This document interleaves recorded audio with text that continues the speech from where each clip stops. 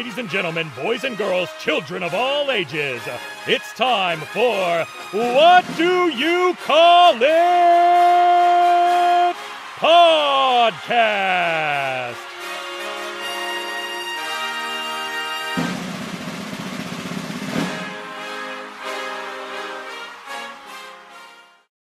Hello, everyone. Thank you for tuning in to the debut episode of What You Call It podcast. I'm your host, GB. Now, the wrestler that I'm interviewing today is a man with two hands that has a fighting chance. He beat AJ Styles not once, not twice, but 3 times on national television. He's appeared on WrestleMania, Royal Rumbles, you name it, he's been there. None other than James Ellsworth. How are you doing today, mate?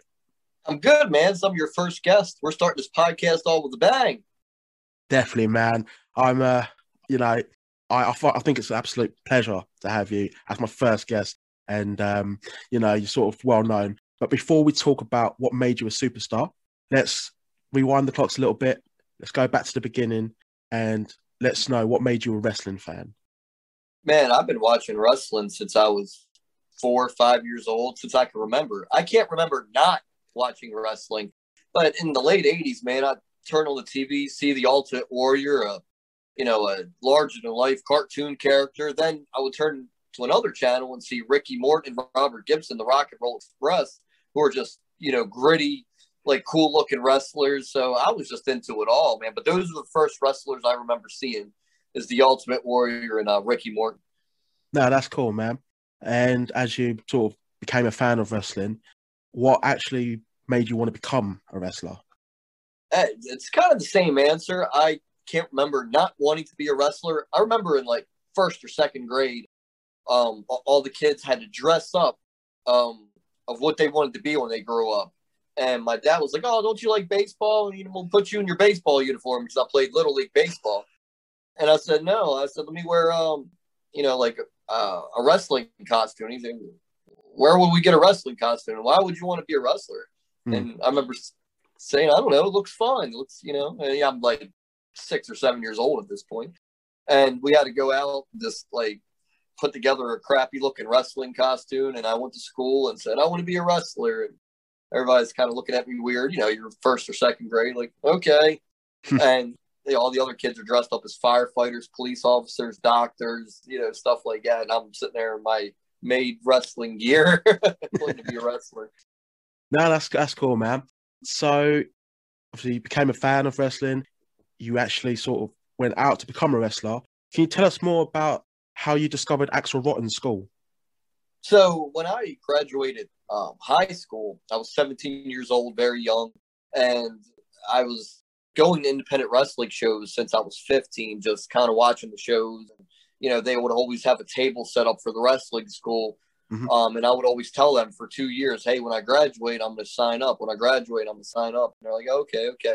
So when I graduated, 4 days later, when the first day the wrestling school was open that week, I went and signed up. And they were like, "Oh, man, you've been telling us for 2 years you're going to sign up, and you finally did." And I was like, "Well, I told you guys I'd graduate high school."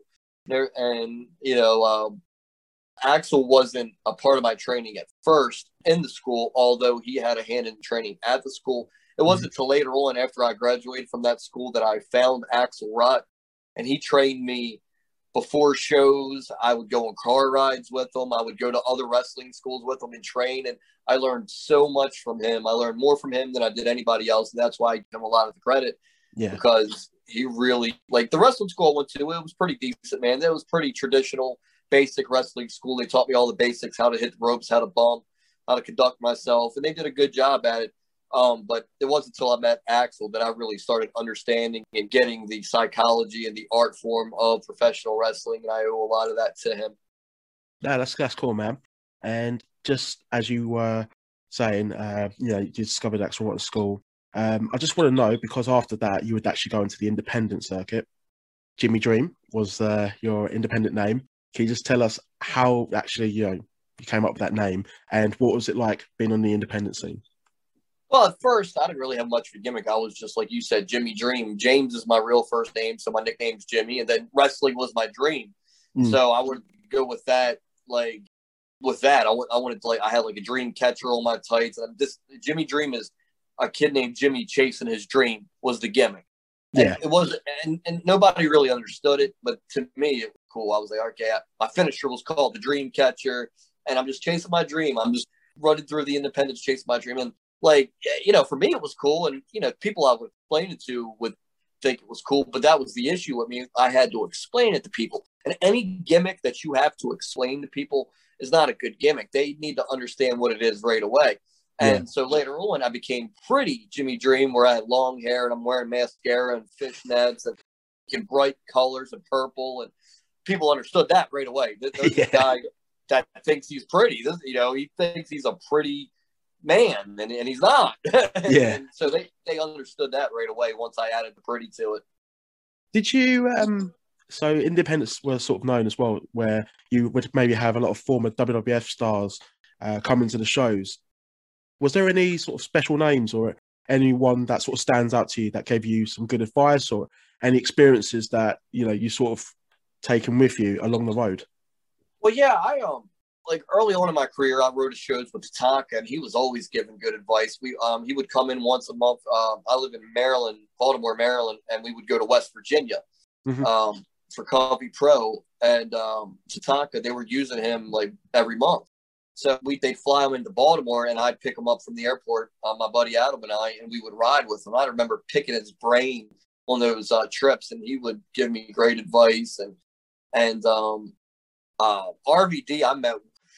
It's so crazy. WWE had a show here where I live, and I ran into RVD after the show outside, and I said, "Hey, Rob, I'm in wrestling. I'm in the independents. Any advice?" He said, "You need to find something that you're better than everybody else, and you take that and you run with it." And that's all he said. And to this day, I just remember him saying that, and I was like, "What am I good at that nobody, like, that I can be better than everybody else at?" I was like, "I'm small. I'm not really. I'm athletic, but not crazy athletic. I don't really have the look." So I was just trying to find, what am I?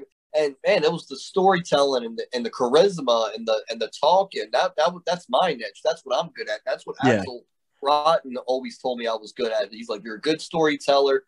You're good at promos." He's like, "You need to really, you know, focus on your strengths and hide your weaknesses." He's like, "Your weaknesses are you're small. You don't look like you belong on GQ magazine. Like, you're not going to do 450s and moonsaults, even though you can." I never wanted to do those type of moves because I didn't want to blow out my knees or get injured a lot. And not for what, I've never been injured a lot. So I had to focus on being charismatic, my characterization, and my verbal skills to carry me. And that was, like, I remember RVD telling me that. Then, man, I became cool with Shane Douglas, and he was always willing to give advice. And Teddy Long, to this day, Teddy Long is one of my best friends. I met him on the independents before I ever made it to WWE, and I just talked to him yesterday. We're really good friends. Yeah, man, he always gave me blatant, real advice. Like, a lot of the guys will be nice and just, you know, say what you want to hear or whatever. And he was quite blunt, but in a good way. Always, oh man, in a good way. Always real, always, and I appreciated that so much. And to this day, like I said, he's a really good friend of mine. And man, when I made it, he called me and congratulated me and said, "Man," he's like, "Man, I ain't surprised. Play all that charisma you got," you know, like. And he always told me, it was kind of the same advice Axel gave me: focus on, you know, your strengths and hide your weaknesses. And if you have a lot of weaknesses, if you have some strengths, you can use those strengths to your advantage. And that's, you know, that's the best advice I could give anybody. And I always tell everybody getting in the business, find, and because that was a good question you asked, like, you know, on independent shows, running into these former WWE wrestlers and legends and all that. Yeah. When you're on indie shows, find these guys, talk to these guys. If you're starting out, you're going to a training school, go to a school where the people that are training wrestlers are people that made it in the business and made money and made a living and traveled the world. Find those guys. Because like I said, I went to a decent wrestling school, but I didn't understand any of it until I was around Axel, who traveled the world, worked for one of the big companies. I made a living off of wrestling, and that's the best advice I give to people getting into the business is, you know, pick those legends' brains and find a school to where the guys that are training people have been there and done it in the business. No, that's awesome, man. Because I feel like unless you ask, you don't know. and you've done it yourself, and obviously, you made a friendship out of it as well, especially like Teddy Long. Have you ever thought about opening your own wrestling school? I have.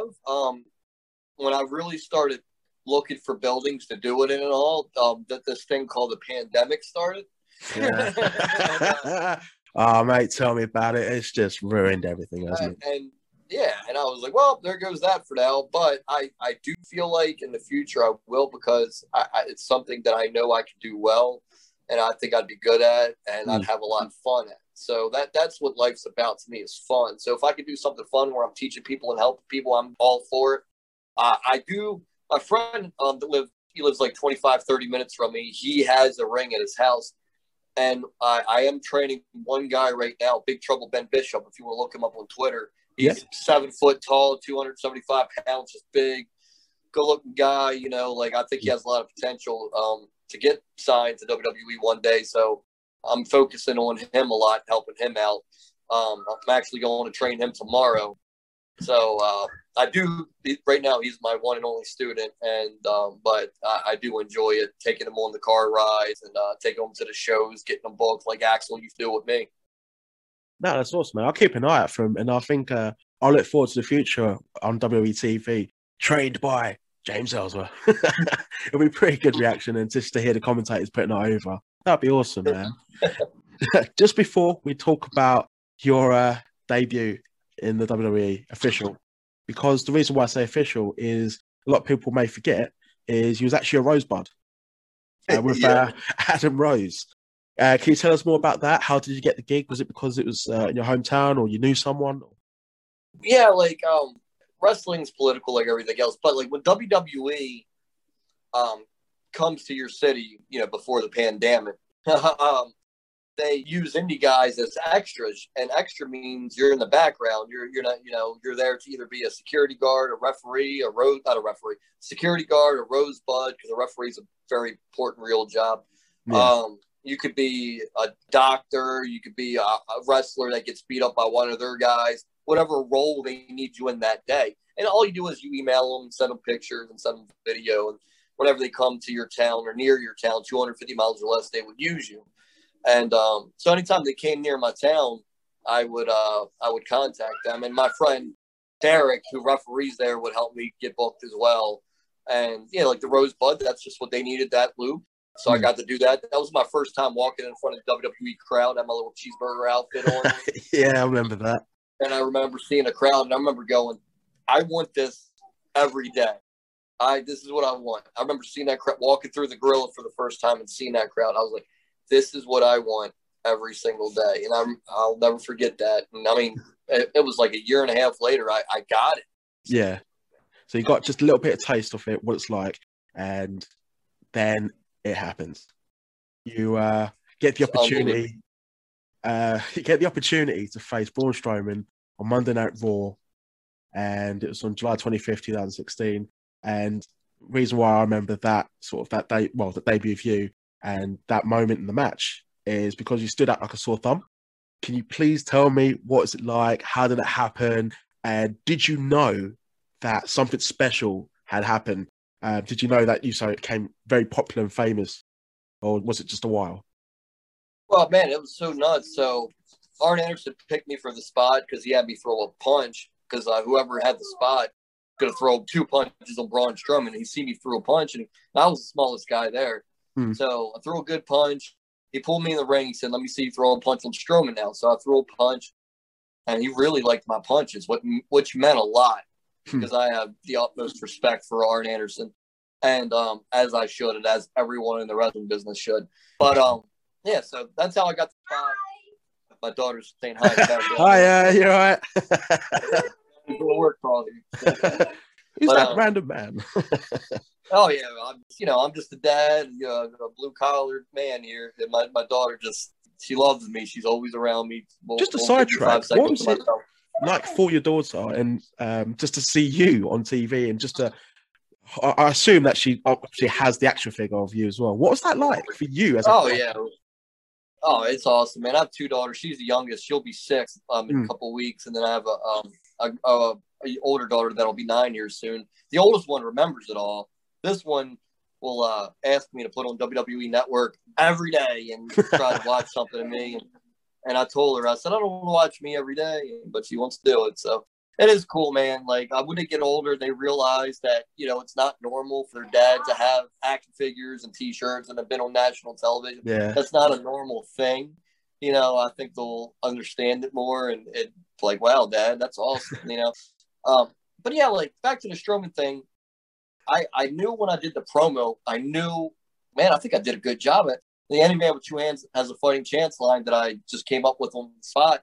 I was like, man, I felt like it sounded good.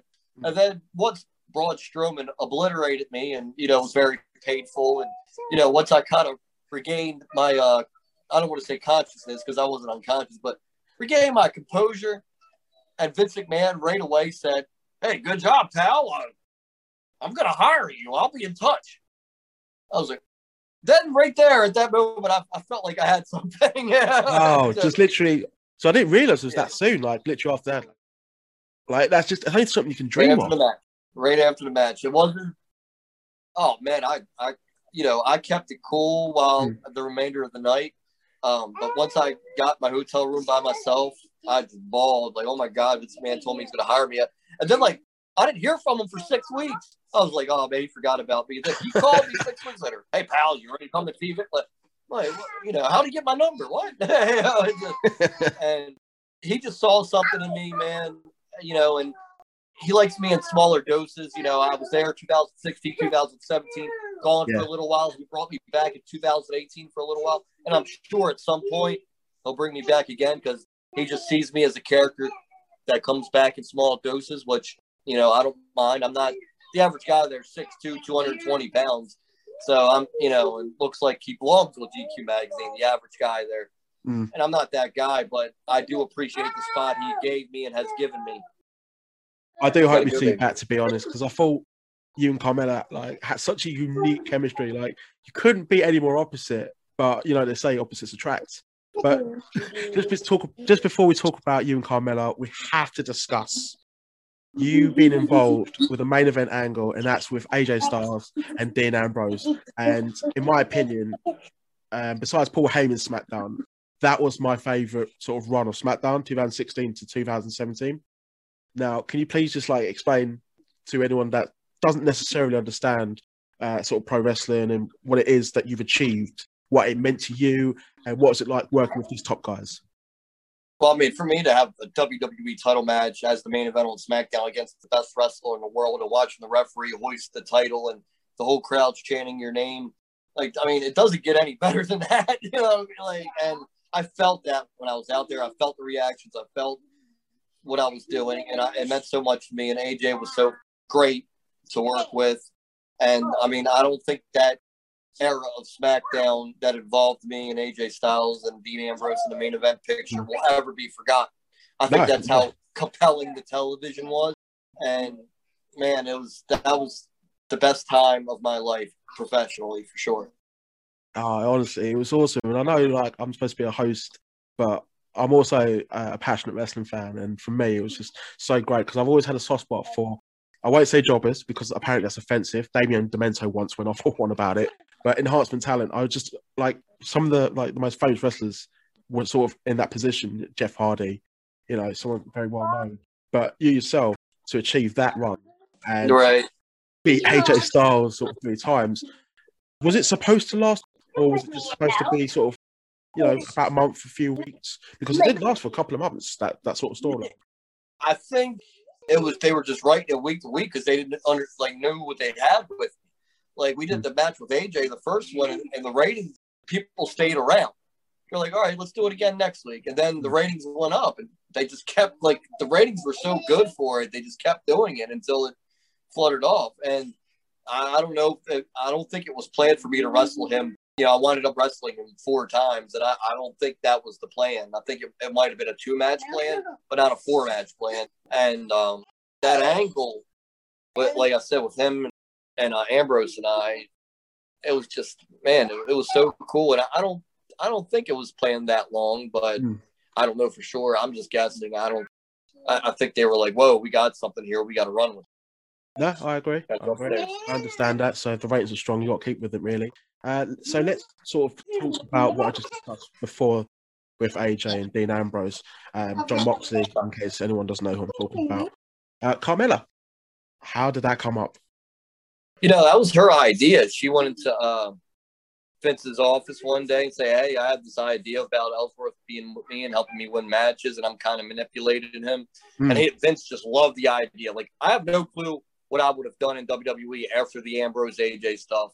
I don't know what they had planned, because as soon as Vince heard that idea with Carmella, he just ran with it. And Carmella's she's had Big Cat. She had Enzo and Kaz in NXT. She had me, when she first started on SmackDown. Then she had R-Truth, and now she has this guy regional, and I think they're about to end that. Yeah. But what sticks out is her and I. You know what I mean? Like, the R-Truth, the R-Truth stuff doesn't stick out. Enzo and Cass, that was in NXT, so not a lot of people even know about that. And then the regional stuff, I don't think people are going to remember it in a year, because I think he's going to be a good baby face and move on. Yeah. But like the stuff with her and I, like you said, we were opposites. She's a beautiful, in shape, gorgeous woman, and like you have this little runt-looking dude, that's trying to be cool, and it's like it worked, man. People, who can't? How many guys out there, always wanted the hot, never could get the hot, and I'm that. James Ellsworth was that nerdy little dude that, once the hot girl, would do anything for her, anything to get her. And I think a lot of people understood that. See, like that's what I always say. People got it right away. They understood it. It was a great pair. We did 13 months of television together. 11 the first run and 2 months the second run. 13 months of television. And, a lot of television. We're rolling every week, and we're doing cool stuff. And I think people will never forget Carmella and I doing that stuff together, especially with the Money in the Bank thing and all. Like, it's going to be remembered forever as well. Yeah. I actually was a bit gutted that we never actually got to see you against Daniel Bryan. Would that have been like a dream match? Because obviously you two would sort of they were supposed to butt heads. Was that, sorry? Oh, man. So at SmackDown 1000, they were supposed to do it. They had it written in, booked. And when I got to the building, they're like, oh, yeah, we're turning Daniel Bryan heel in a few weeks, so we're not doing that match. And they wound up doing, like, Daniel Bryan and AJ Styles against the Usos. I'm like, oh, man, I think people would have really liked me versus Daniel Bryan. And so that was a bummer, really. Just even if it was for a few minutes, it would have been great TV. Daniel Bryan. Nah, he's awesome. Oh, man. AJ was supposed to be the special. Yeah, so for that match, AJ was supposed to be the special referee, and if I won, I'd get my job back because Paige had just fired me a few weeks before. Mm-hmm. So it would have been compelling TV, but, that's showbiz for you. It could change at the last minute. I understand that, and you can't get upset about it forever. I was upset about that for a while. I left the building that time. So upset. But, you got to remember the good times and not the bad, and think, and move on. Wow, that's awesome, man. I think as well, even with Carmella, the fashion that you were, some of the stuff that you were wearing, the wardrobe, do you still have any of it? Oh, yeah. I sold some of it, just the stuff I didn't really care for. But the stuff, like, I'll never sell my Money in the Bank outfit. Mm-hmm. I have my Mella's Money shirt, and I'll never sell that.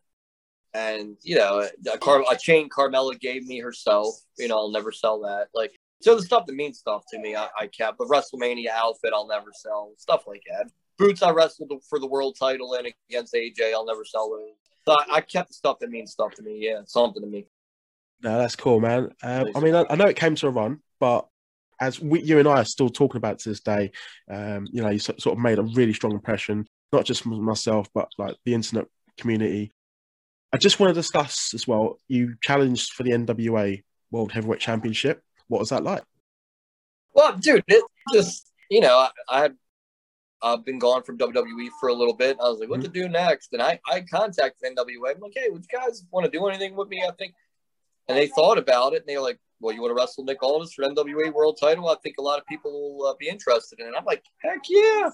I mean, like I said, let's rewind to the beginning of the interview here. Ultimate Warrior was WWE or WWF at the time, and Ricky Morton, who I noticed back, when I was a kid, was NWA. So here I am in 1988 watching the Ultimate Warrior Ricky Morton at 4 years old. Fast forward, I'm here 30 years later. I wrestled for the WWE World Title, and now I'm wrestling for the NWA World Title. The titles those guys wrestled for. It came full circle, man. How many living people in this world, I bet you it's 15 or less, can say they've wrestled for both the WWE and NWA World's title. It's got to be 15 or less. I can't think of many at the top of my head, to be honest. You got AJ Styles, R-Truth, Ric Flair. Off the top of my head, there's not a lot. But you are on that list of people that have done that. And you've made an appearance at Bound for Glory as well, wrestling Eli Drake, who's now made his debut in NXT as LA Knights. What was TNA like? Man, they were nice. I did a loop with them, meaning I did some house shows with them, and I did that pay-per-view. It was fun, man. Great locker room, great group of guys. It's just weird. I was in a weird state then. I didn't know, I felt like WWE was about to sign me again, and then they never did.